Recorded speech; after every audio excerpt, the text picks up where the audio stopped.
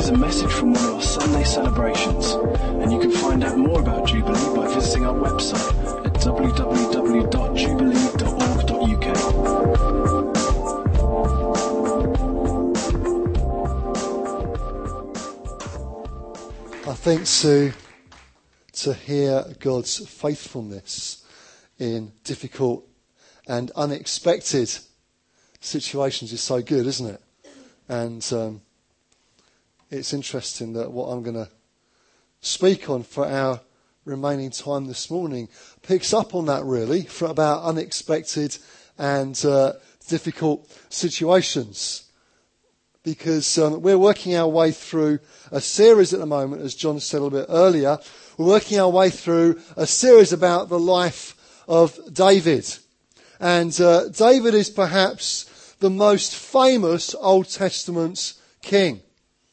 And he started off as a shepherd boy. He took on Goliath, the great giant fighter of the Philistine enemy of Israel.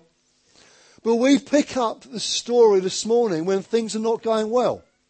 We pick up the story this morning when things are not turning out as perhaps he would have expected. It's interesting to hear from Jo how perhaps things turned out not how she expected and not quite what was planned for or anticipated. But this is true of David as well. And the story we're going to read this morning, just a few verses, we pick it up when things are not going so well for him. The current king, Saul, has realised that David is likely to succeed him. And he's trying to kill him as a result of this. And so David is on the run, trying to get away. So if you've got a Bible with you, if you'd like to turn to the book of 1 Samuel. If you haven't, don't worry, I'm going to read it anyway. It's 1 Samuel chapter 22. And we're going to read the first few verses. It says this: David left Gath and escaped to the cave of Adullam. When his brothers and his father's household heard about it, they went down to him there. All those who were in distress or in debt or discontented gathered round him, and he became their leader. About 400 men were with him.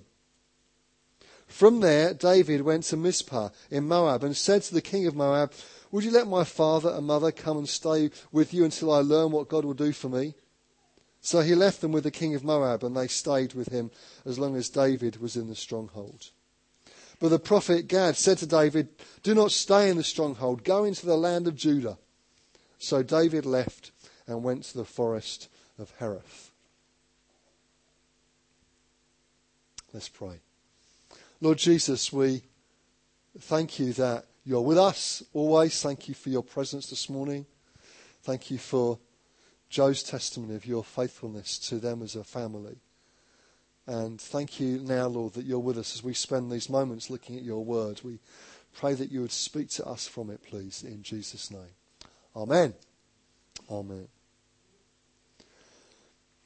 Well, in case you hadn't noticed, life doesn't always go to plan. And that's certainly the case for David here. He had been anointed by the prophet, the guy called Samuel, and he'd killed this champion fighter, Goliath, and it looked like he was a rising star. It looked like things were going really well for him. And then suddenly, everything seemed to go wrong. Suddenly, everything seemed to be turned on its head. Anyone ever been there?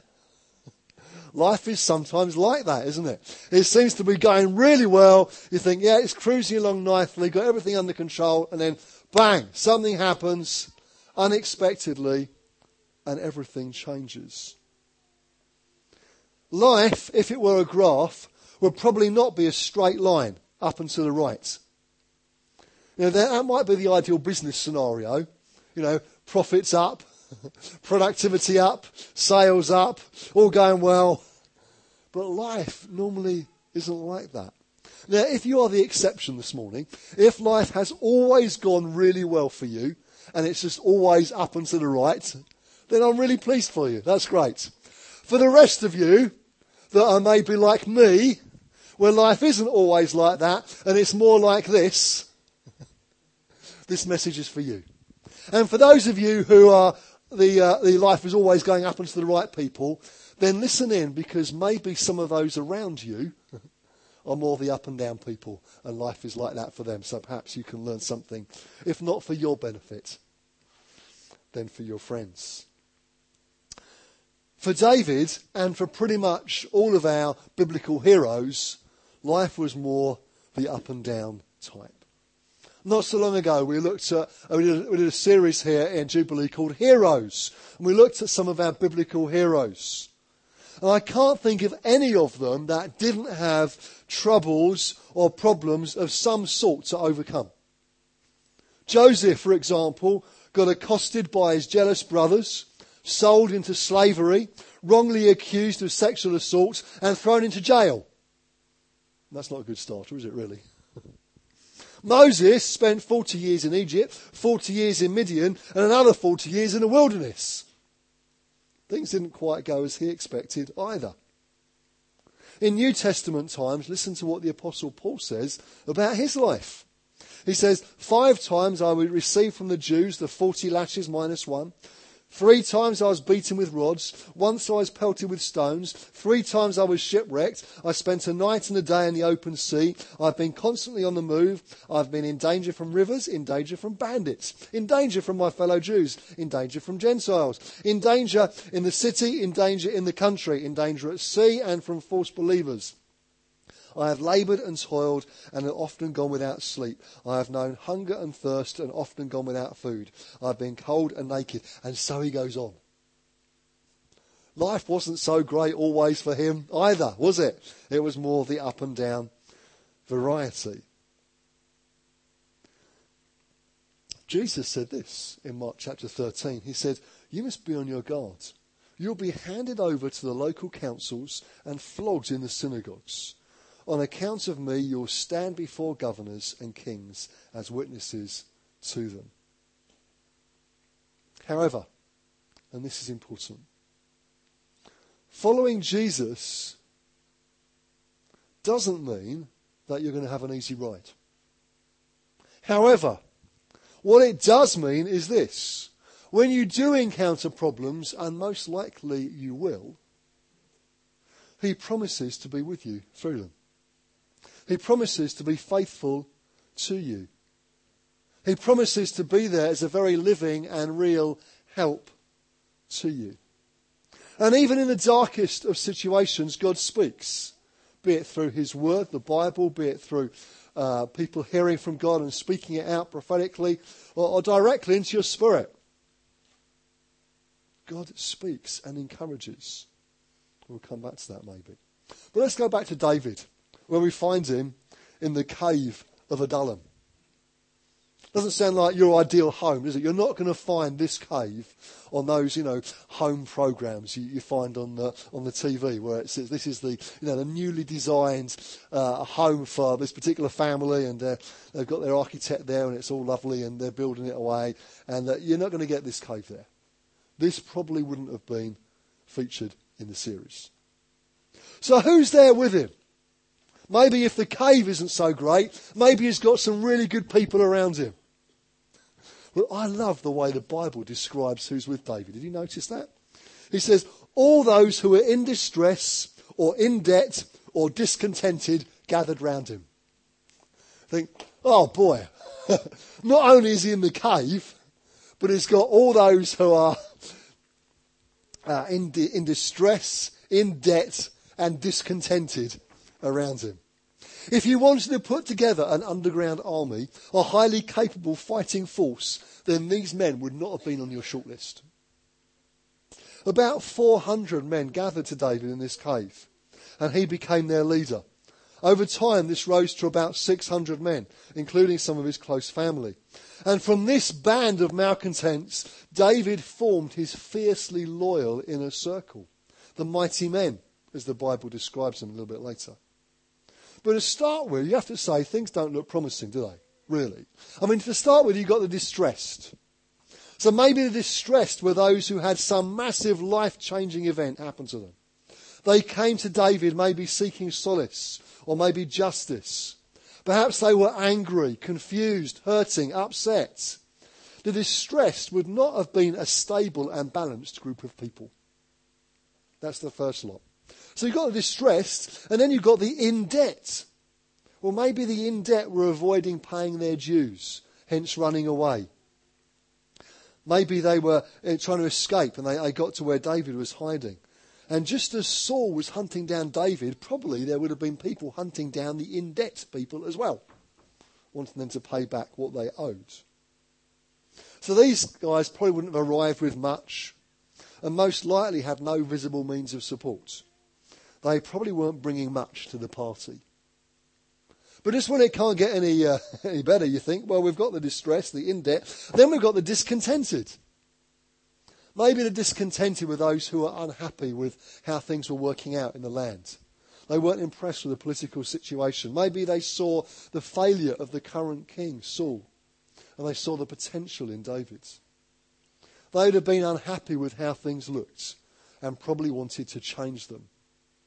They would have been the ones looking for change and egging David on to do something now, to get rid of Saul and sort out the problems in the land. And you can imagine David having to rein them in every 5 minutes, going, no, now is not the time.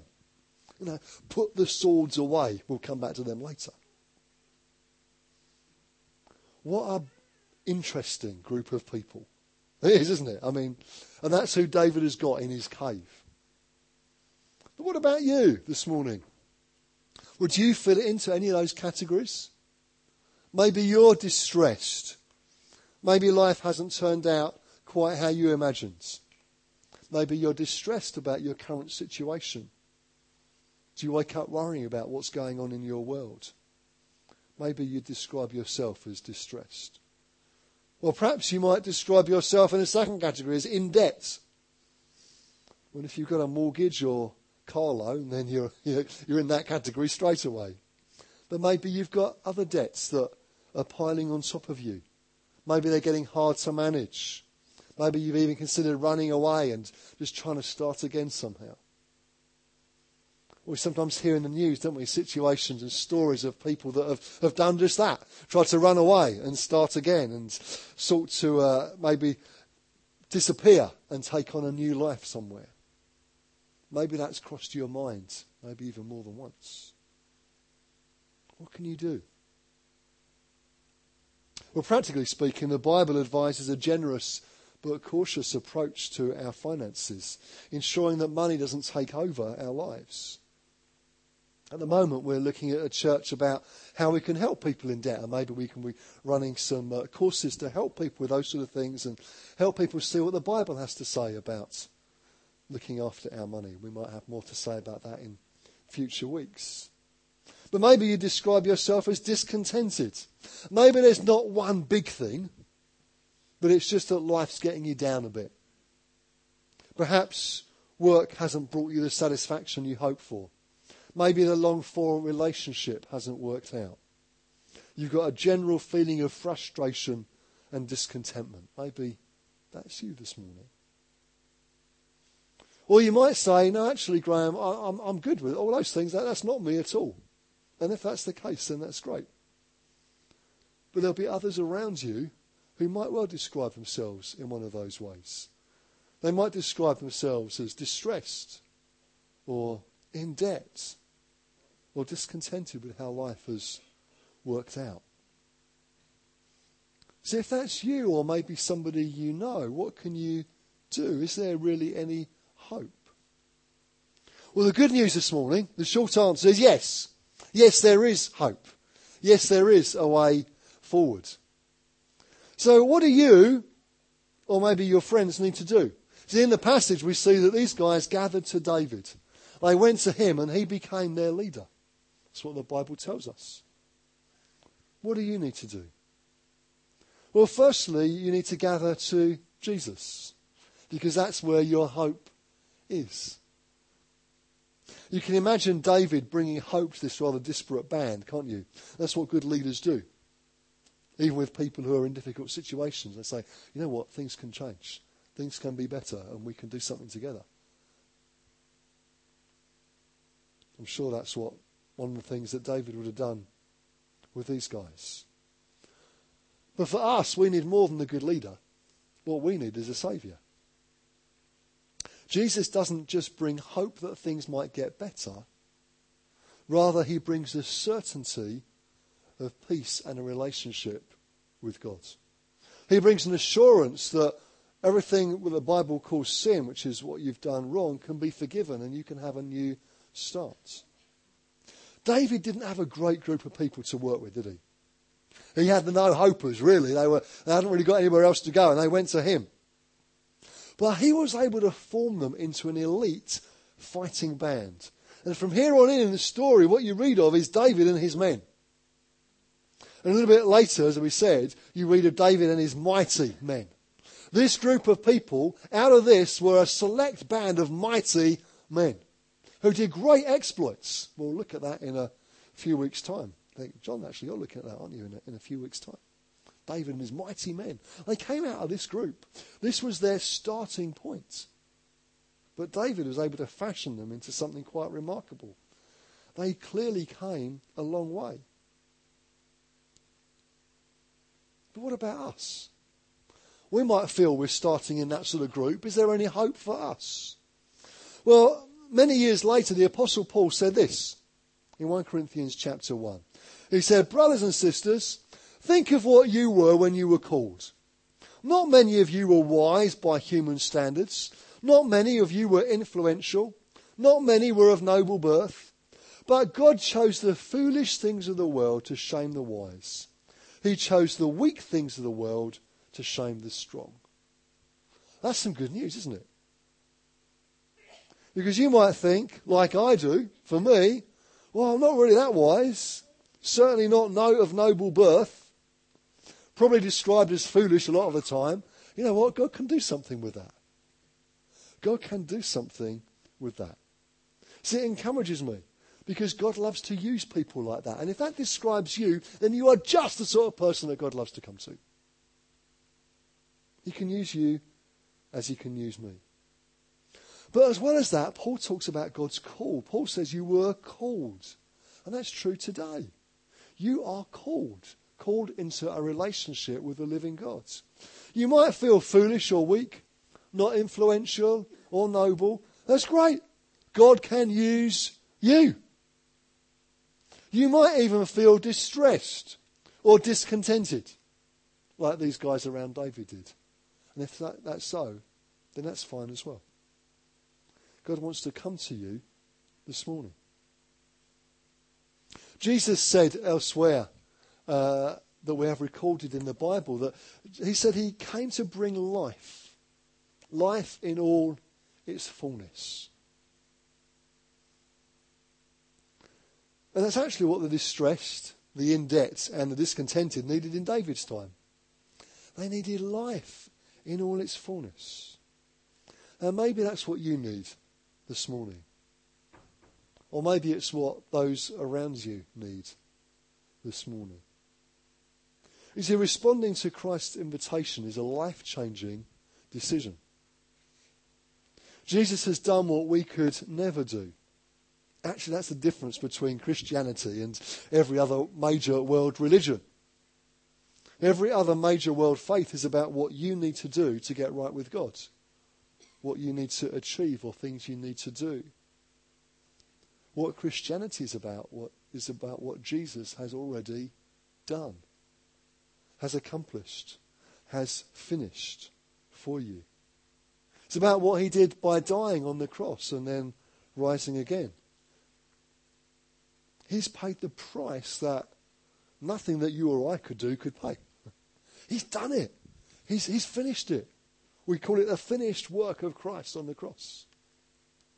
He's done that. He hasn't finished his work in us. There's still some work to do.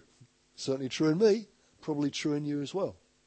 But in terms of doing all that is necessary for you to have a relationship with the living God, it is done. It is finished. It is accomplished.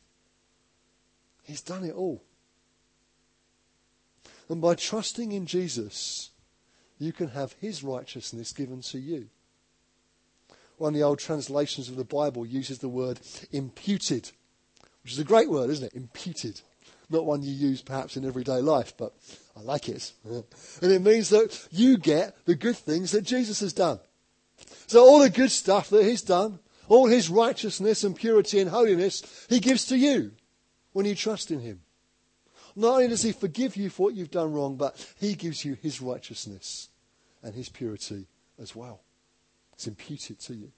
It's a good word, isn't it? And what it means is quite fantastic.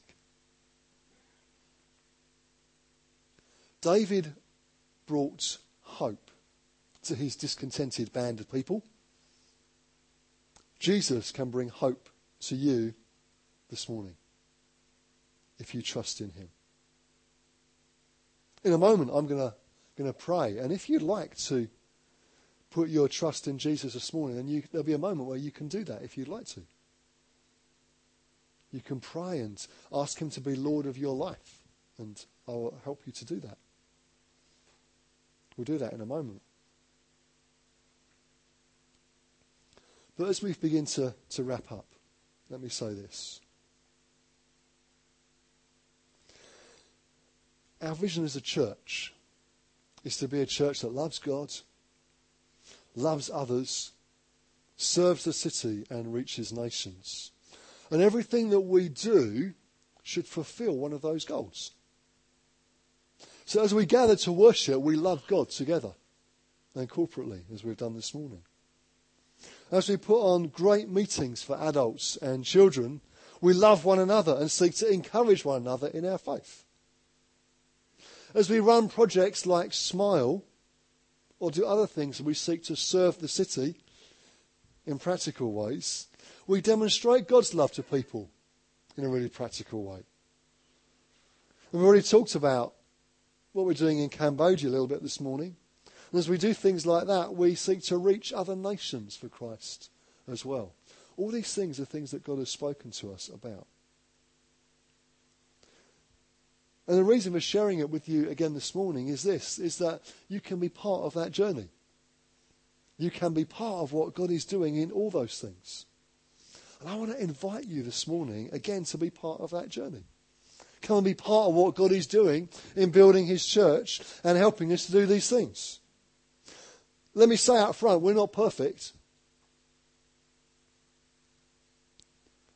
But we are committed to loving Jesus, to loving God, to loving one another, to serving the city and reach nations. And it's not about us being perfect. It's about us being perfectly available to Jesus and seeking to be obedient to him in all that he's called us to do. And so if this morning you're just looking in, wondering what all this is about, then I want to invite you, be part of that journey, be part of that adventure. Trusting in Jesus and following him is not just about knowing what's going to happen to you when you die, though it does include that, but rather it's being part of a great adventure now as you live. And as Jesus described it, life in all its fullness. It's wonderful, isn't it, to read what David did with these 400, soon to be 600, discontented, in debt and distressed men. Transform them. And out of that came this mighty band that we'll hear about in a few weeks' time. If David could do that with these guys, think what Jesus could do with you. Yeah? Think about it. I wonder what stories might be written about you. Or maybe even if not written, told. Told how you responded to challenging circumstances or situations. We heard something of Joe and Richard's story this morning. Stories told of how you did great exploits for the Lord and stepped out in faith and obeyed him. I wonder what stories might be told of you. Let's stand together, can we? And I'll ask the band to come back up.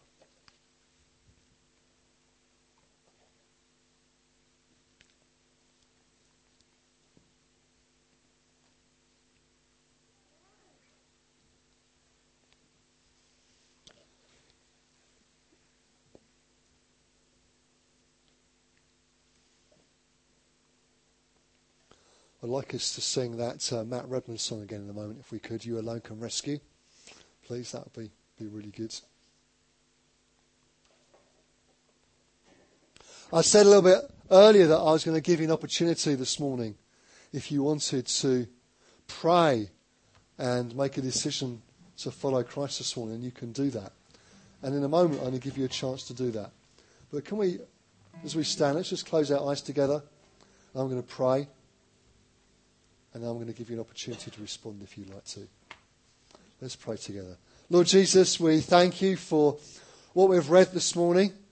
Thank you for David and the way he took these distressed and discontented individuals and did something quite remarkable, really, with them. And we thank you for the stories we have recorded of the exploits that they did. But thank you, Lord, that you do even something more remarkable with us. You take us and you change us and make us more like Jesus. We thank you for your work in our lives. We thank you that you are committed to finishing that which you've started in us. And Lord, we pray again this morning that we will get totally caught up in all that you want to do in us and through us and with us for your glory.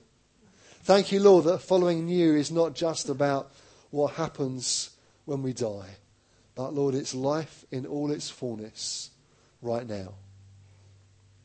And Father, I want to pray now for any this morning who would want to decide to follow you and put their trust in you. I pray that today they might make a decision for you that will be transforming of life. Thank you, Lord, that you are here by your Spirit, and we pray in these moments that you would do your work, Lord. Thank you, Father. Amen. Amen. Just as we stand with our eyes closed, if we can keep our eyes closed, please, that would be so helpful. If this morning you would like to make a decision to put your trust in Jesus, maybe for the first time, or maybe this is something you did before, maybe some years ago, or maybe not so long ago, but you want to almost make a recommitment to Jesus this morning. Maybe you've wandered away from following him and you're here this morning thinking, actually, I want to make a decision to go for this again. And as we stand here, I just want you to raise your hand, please. I'm going to pray for you in a moment. We're just going to wait for a second. We did this a couple of weeks ago, and 2 people made a decision to follow Jesus for the first time, which was wonderful. I don't want to miss any opportunity that God wants to use to work in people's lives this morning. So if that's you, just raise your hand, and we're going to pray in a moment.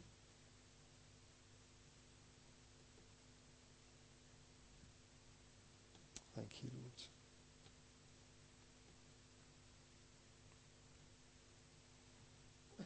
If that's you, just pray this prayer in your heart after me. Dear Lord Jesus, I'm sorry for the things that I have done wrong in my life. Please forgive me from these things. I now turn away from everything that I know is wrong. Thank you that you died on the cross for me so that I could be forgiven and set free. Thank you that you offer me forgiveness and the gift of your Holy Spirit. I now receive that gift. Please come into my life by your Holy Spirit to be with me forever and to help me live for you. Thank you, Lord Jesus. Amen. Amen. If you prayed that prayer, if you come and see me when we're finished, there's some literature I'd love to give you to help you and to pray with you and encourage you. But let's sing and worship the Lord together as we finish.